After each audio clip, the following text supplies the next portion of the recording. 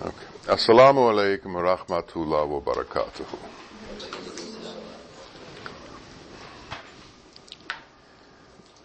It is said that to know your Lord, you must know yourself. The process of getting to know yourself is intricate and complex and takes an astute awareness of what is actually going on with you and through you at all times. The main functioning organism within our being that we believe is consciousness prior to enlightenment is the mind. And we rely on the mind in order to get things done in this world. We rely on the mind to learn our lessons in school. We rely on the mind to learn how to function within the physical world.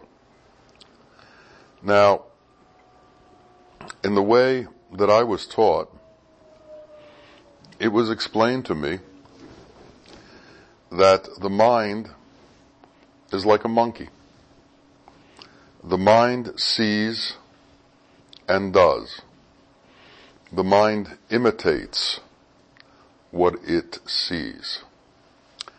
The mind is incapable of knowing certain things. It's incapable of knowing elevated things. The mind is not capable of understanding that which it doesn't see. So the unseen is beyond the realm of the mind. Understanding this, we should conclude that the study of Haq, the study of the truth, the study of reality, is beyond the comprehension of the mind. This must be studied through the heart. And how does that happen? How do we get out of the mind and reconcentrate in an area that is capable of becoming near to the divine? Well, the mind is a constant intrusion on our being. It never stops. It is constantly looking at everything that it sees and giving commentary on what it sees. The mind is judgmental. The mind is critical. The mind is constantly functioning in relationship to the elemental world. So somehow we have to redirect our being from this constant interface and interaction with the elemental world to the spiritual world, to the world that is not seen. And so how do we do that? What has to happen? We have to recenter our being so that our priority is not the elemental world. We have to recenter our being so that our thought process is not entirely about the elemental world.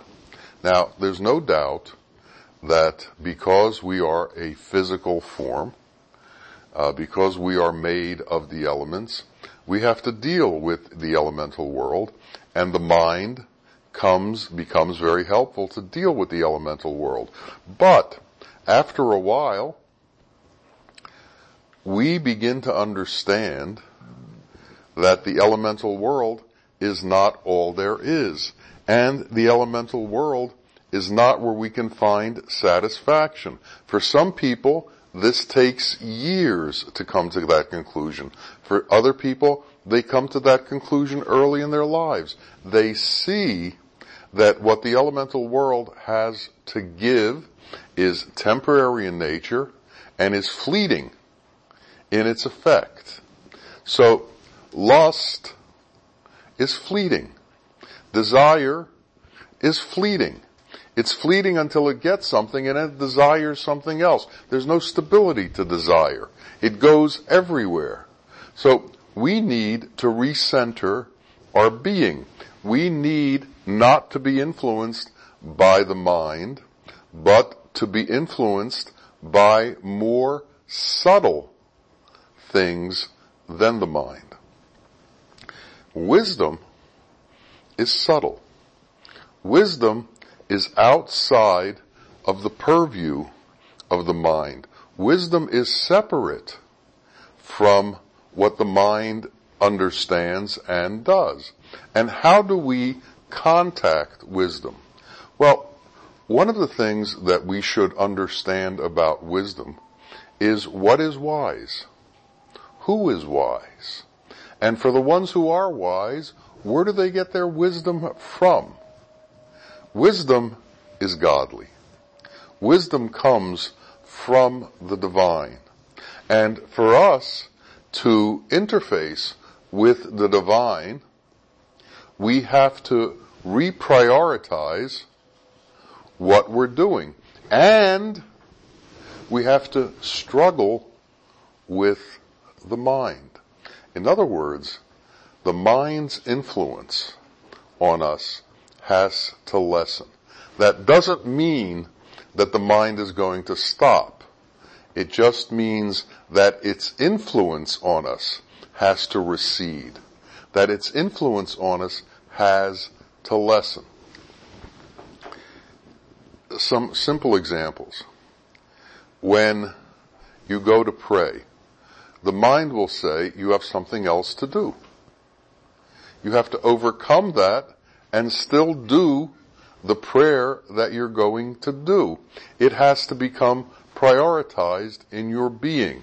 So what we have to do, what we have to prioritize in our being, is the recentering of ourself to be more inclined towards the divine and less inclined towards the material world. And the question is, how do we do it? What do we do? Well, we involve ourselves in things that are not material. We involve ourselves in things that are not elemental. We involve ourselves in things that are spiritual. And this is done in many ways. One of the ways that it's done is to read that which explains the spiritual. Now, in our case, we had a teacher, and our access to the spiritual was to sit with him and have him talk to us directly. That's not the only way. You can also do it through books. You can find books that will attune you in a certain way. And if you can understand them appropriately, they will calm your mind. Because the mind can't react to what it doesn't see, and the mind can't see God, the mind becomes befuddled by true spiritual understandings. And the mind's grip on you becomes lesser. It lessens. It doesn't hold you as tight because the mind has not been stopped, but it's been stunned. And it will not react as quickly as when you are giving it full attention. Lust takes the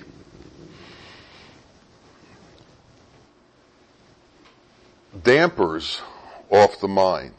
In other words, you're letting the mind run free. And when we let the mind run free, it goes into all of the different animal directions that the mind is capable of going, and begins to do all the different animal kinds of things that the mind is capable of doing. It reacts entirely to the lower, self-motivated, egocentric, sensual, pleasure-fulfilling portions of ourself. And that's where the mind will take us. And to stop that, we have to apply brakes. And this application of brakes, this application of trying to reverse the trends that each of us have in the mind, is what is called the holy war. This is the jihad. This is the war between ourself, our true self, and our imagined self, the self that lives in the illusory world. Some people discover that they have many different sides to them early in life, and they realize that the sides that they should emphasize are the sides that cling or attempt to cling to that which is divine, giving up those which cling and emphasize gathering things from the world. This is a big step. This is the step that is the beginning of the true journey of man towards understanding his purpose and his creator. When you begin to realize that we are in sections, and certain sections of ourselves needn't be allowed to have sway over our being. And it's only when we realize that we can begin true progress towards becoming a true man. There are certain things that are forbidden. There are certain things that we just cannot do, and we are not allowed to do if we want to find our true self. It begins with something as simple or as complicated as the 10 Commandments. God gave rules to man to bind him as to certain actions. And these rules are very straightforward and explicit. They're explained as to what you can and can't do. But then it gets more complex. There can be thousands of things, hundreds of things that you should do, but there's also a subtlety in what you can do. The 10 Commandments say, "Thou shalt not kill," but they don't say, "Thou shalt not become angry." But we should understand that in truth, to become real, anger has to be dissipated from us. So, on one level, you don't show anger physically, you don't scream, but on another level, you don't think angry. You don't have intention of anger.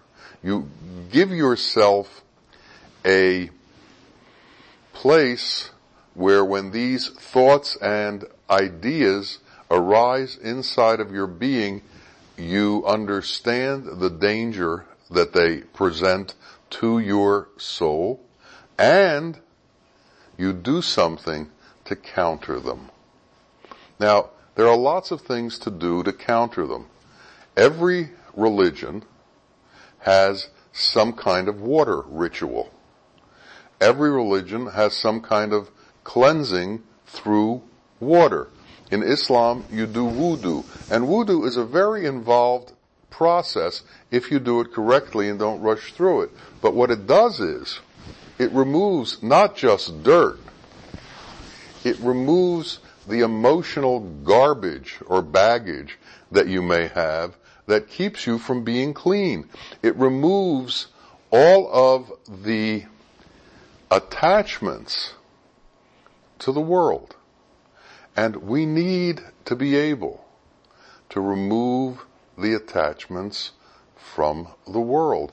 Now, depending on how strong our inner drive towards lust is, and lust involves many things, not just sexual, lust towards money, lust towards fame, lust towards possessions, lust towards gold.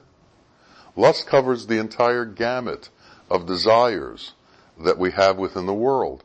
And to somehow relieve ourselves of this lust, how can we do it?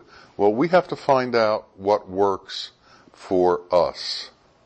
But first, we have to be cognizant of our own tendencies and understand where it is that we go. Do we hallucinate about certain things in the world that we know we're not allowed to do, but we still spend time inside of our mind doing them? Do we control, or at least try to control, the nature of our thoughts?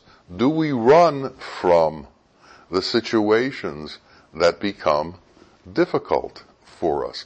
Do we understand the nature of what a true man is supposed to be? Do we understand how we can be low and we can be high? And do we understand what we need to do to become high? God created man with everything that exists in the universe within him. So a man can be a worm and a man can be a king. There are those who find their pleasure in the things that are degraded. A dog eats bones, and it thinks it's getting nourishment from the bones. But what actually is happening is he's cutting his mouth and is eating his own blood. And this eating of his own blood becomes what he thinks is eating. We, when we involve ourselves in degraded things, are eating ourselves. We're destroying ourselves. And we have to understand that that is what's happening. So, in order to be free of the world and all of the influences of the world, we have to bind ourselves so that we are incapable of performing certain actions, so that they become vile to us and we become repulsed by them. And it's only when we understand things to that level that we can begin to walk the true path. So what should we do? Well, we should pray. And we should talk directly with God and tell him what it is that keeps us in a problematic state. We should express it, because in the expression of that which is troubling us, it's brought out into the open and it no longer hides.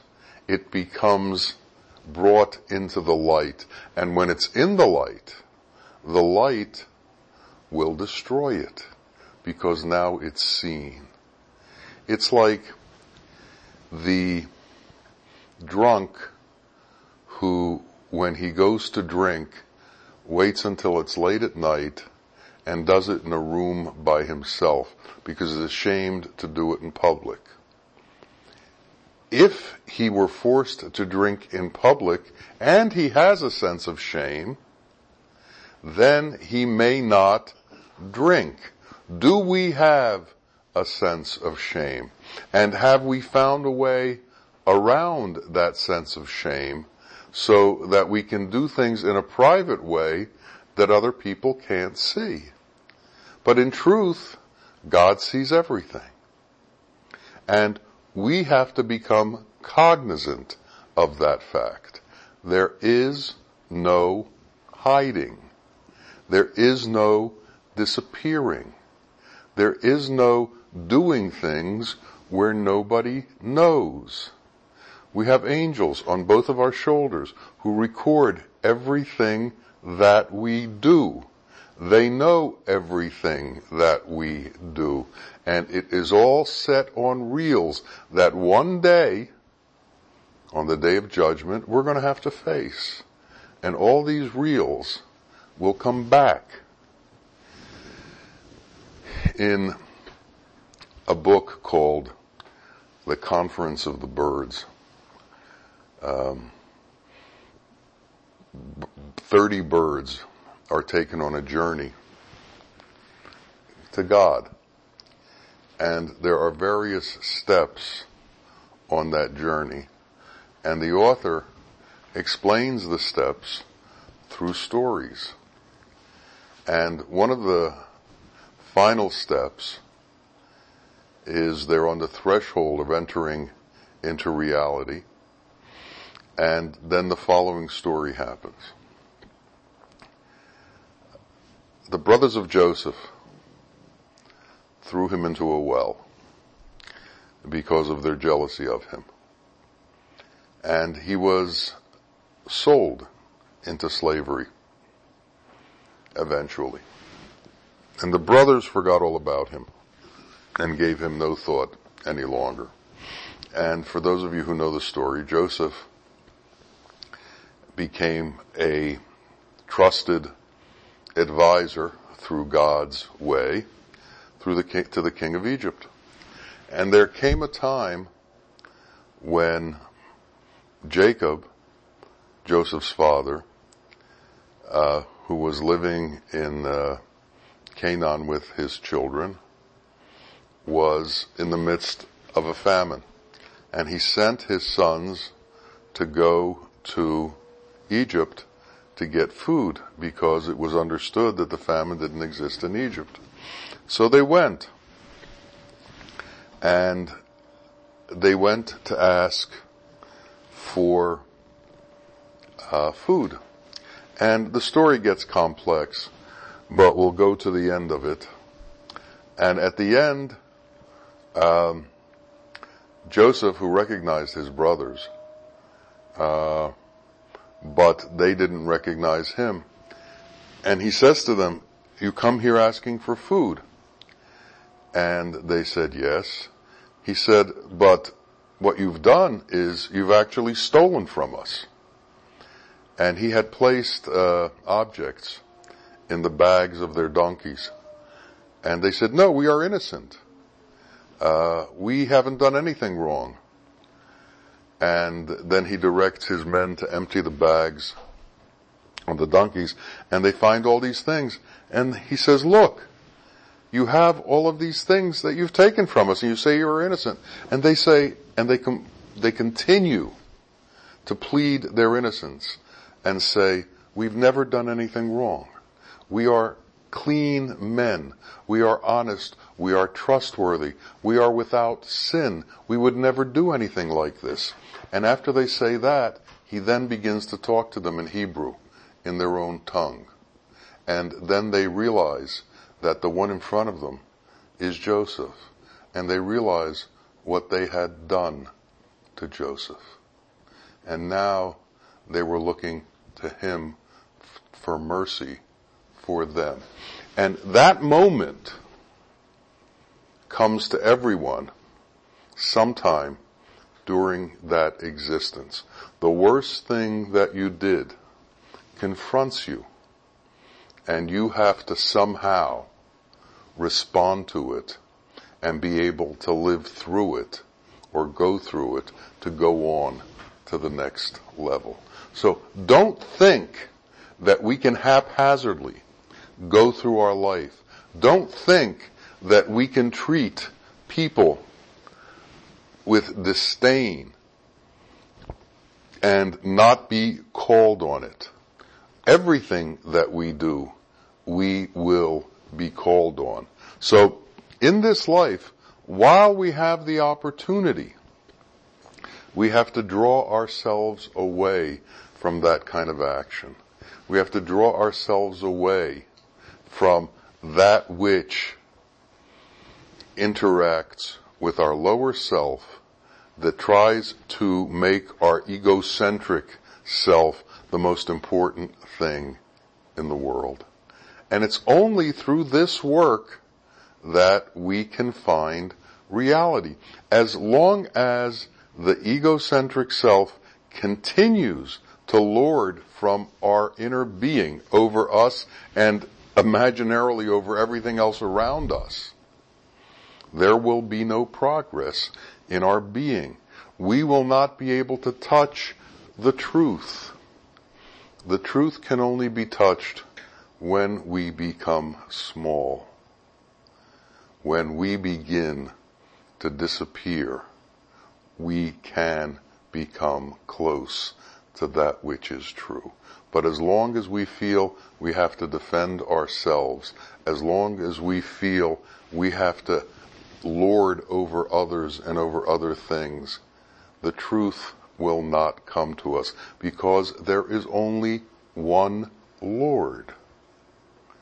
La ilaha illallah. God alone exists. And as long as we believe that we are pulling the strings in our existence, we will be lost to the truth.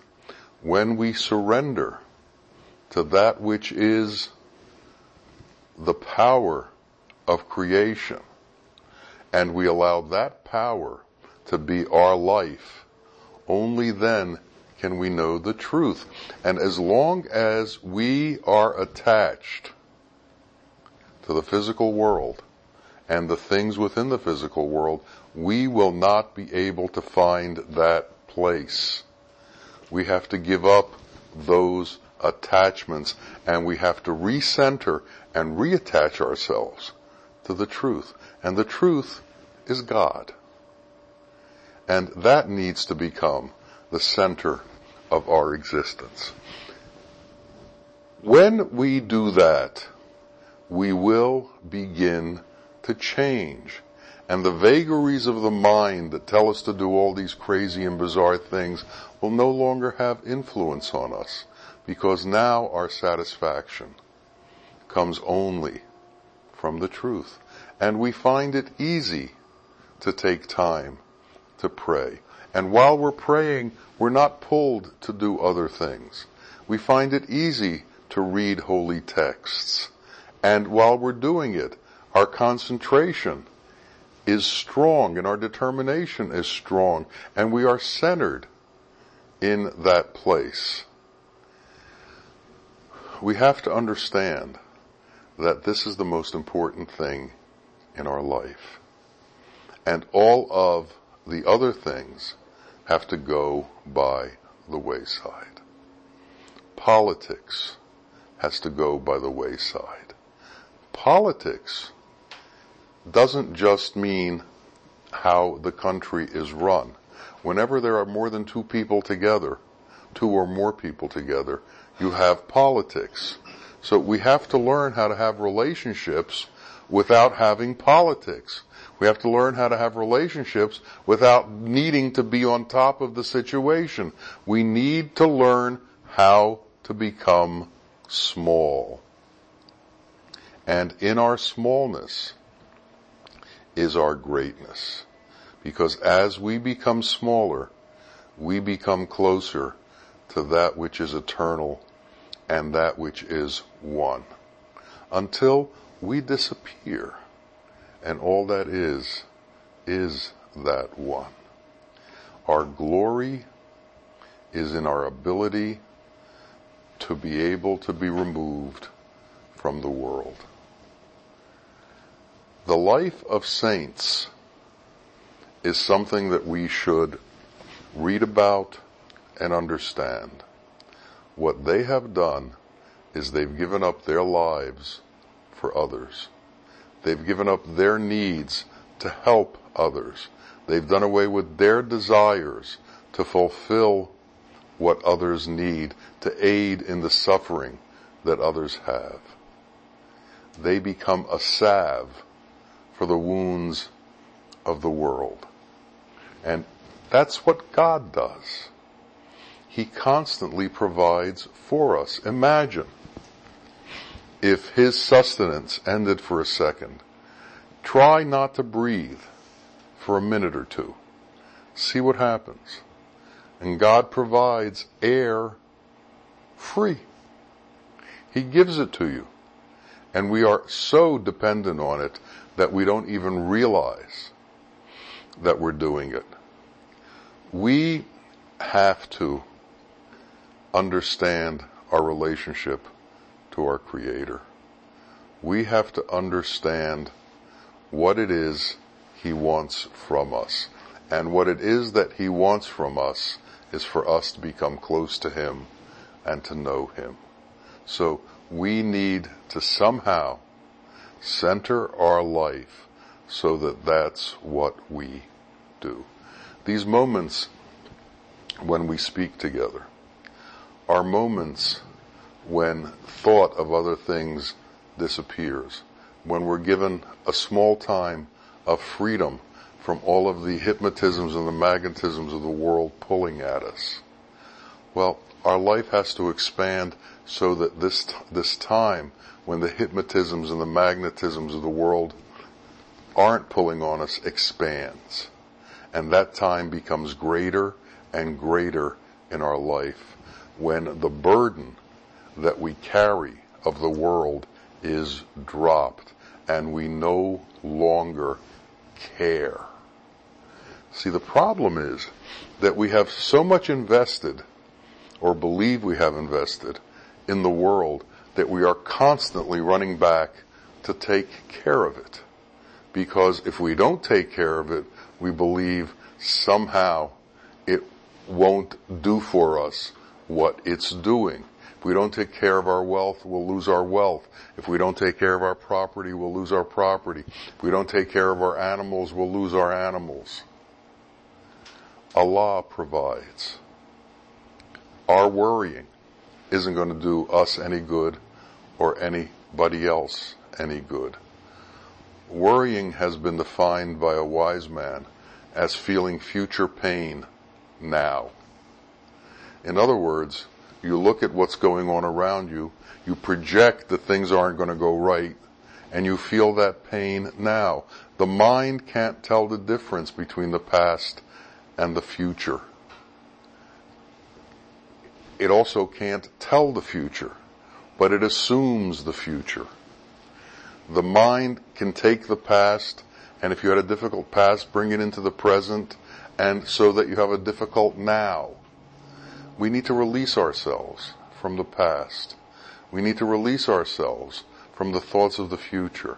We have to live in the moment, free of the world, connected to our Creator.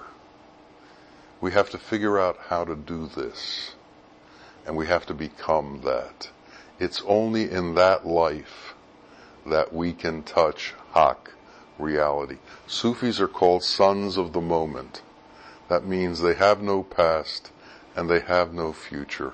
They live now, and they don't live with the world. They live with their Lord.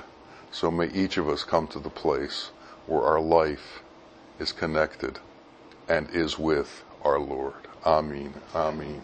Ya Rabbil Alameen. Assalamu alaikum wa rahmatullahi wa barakatuhu.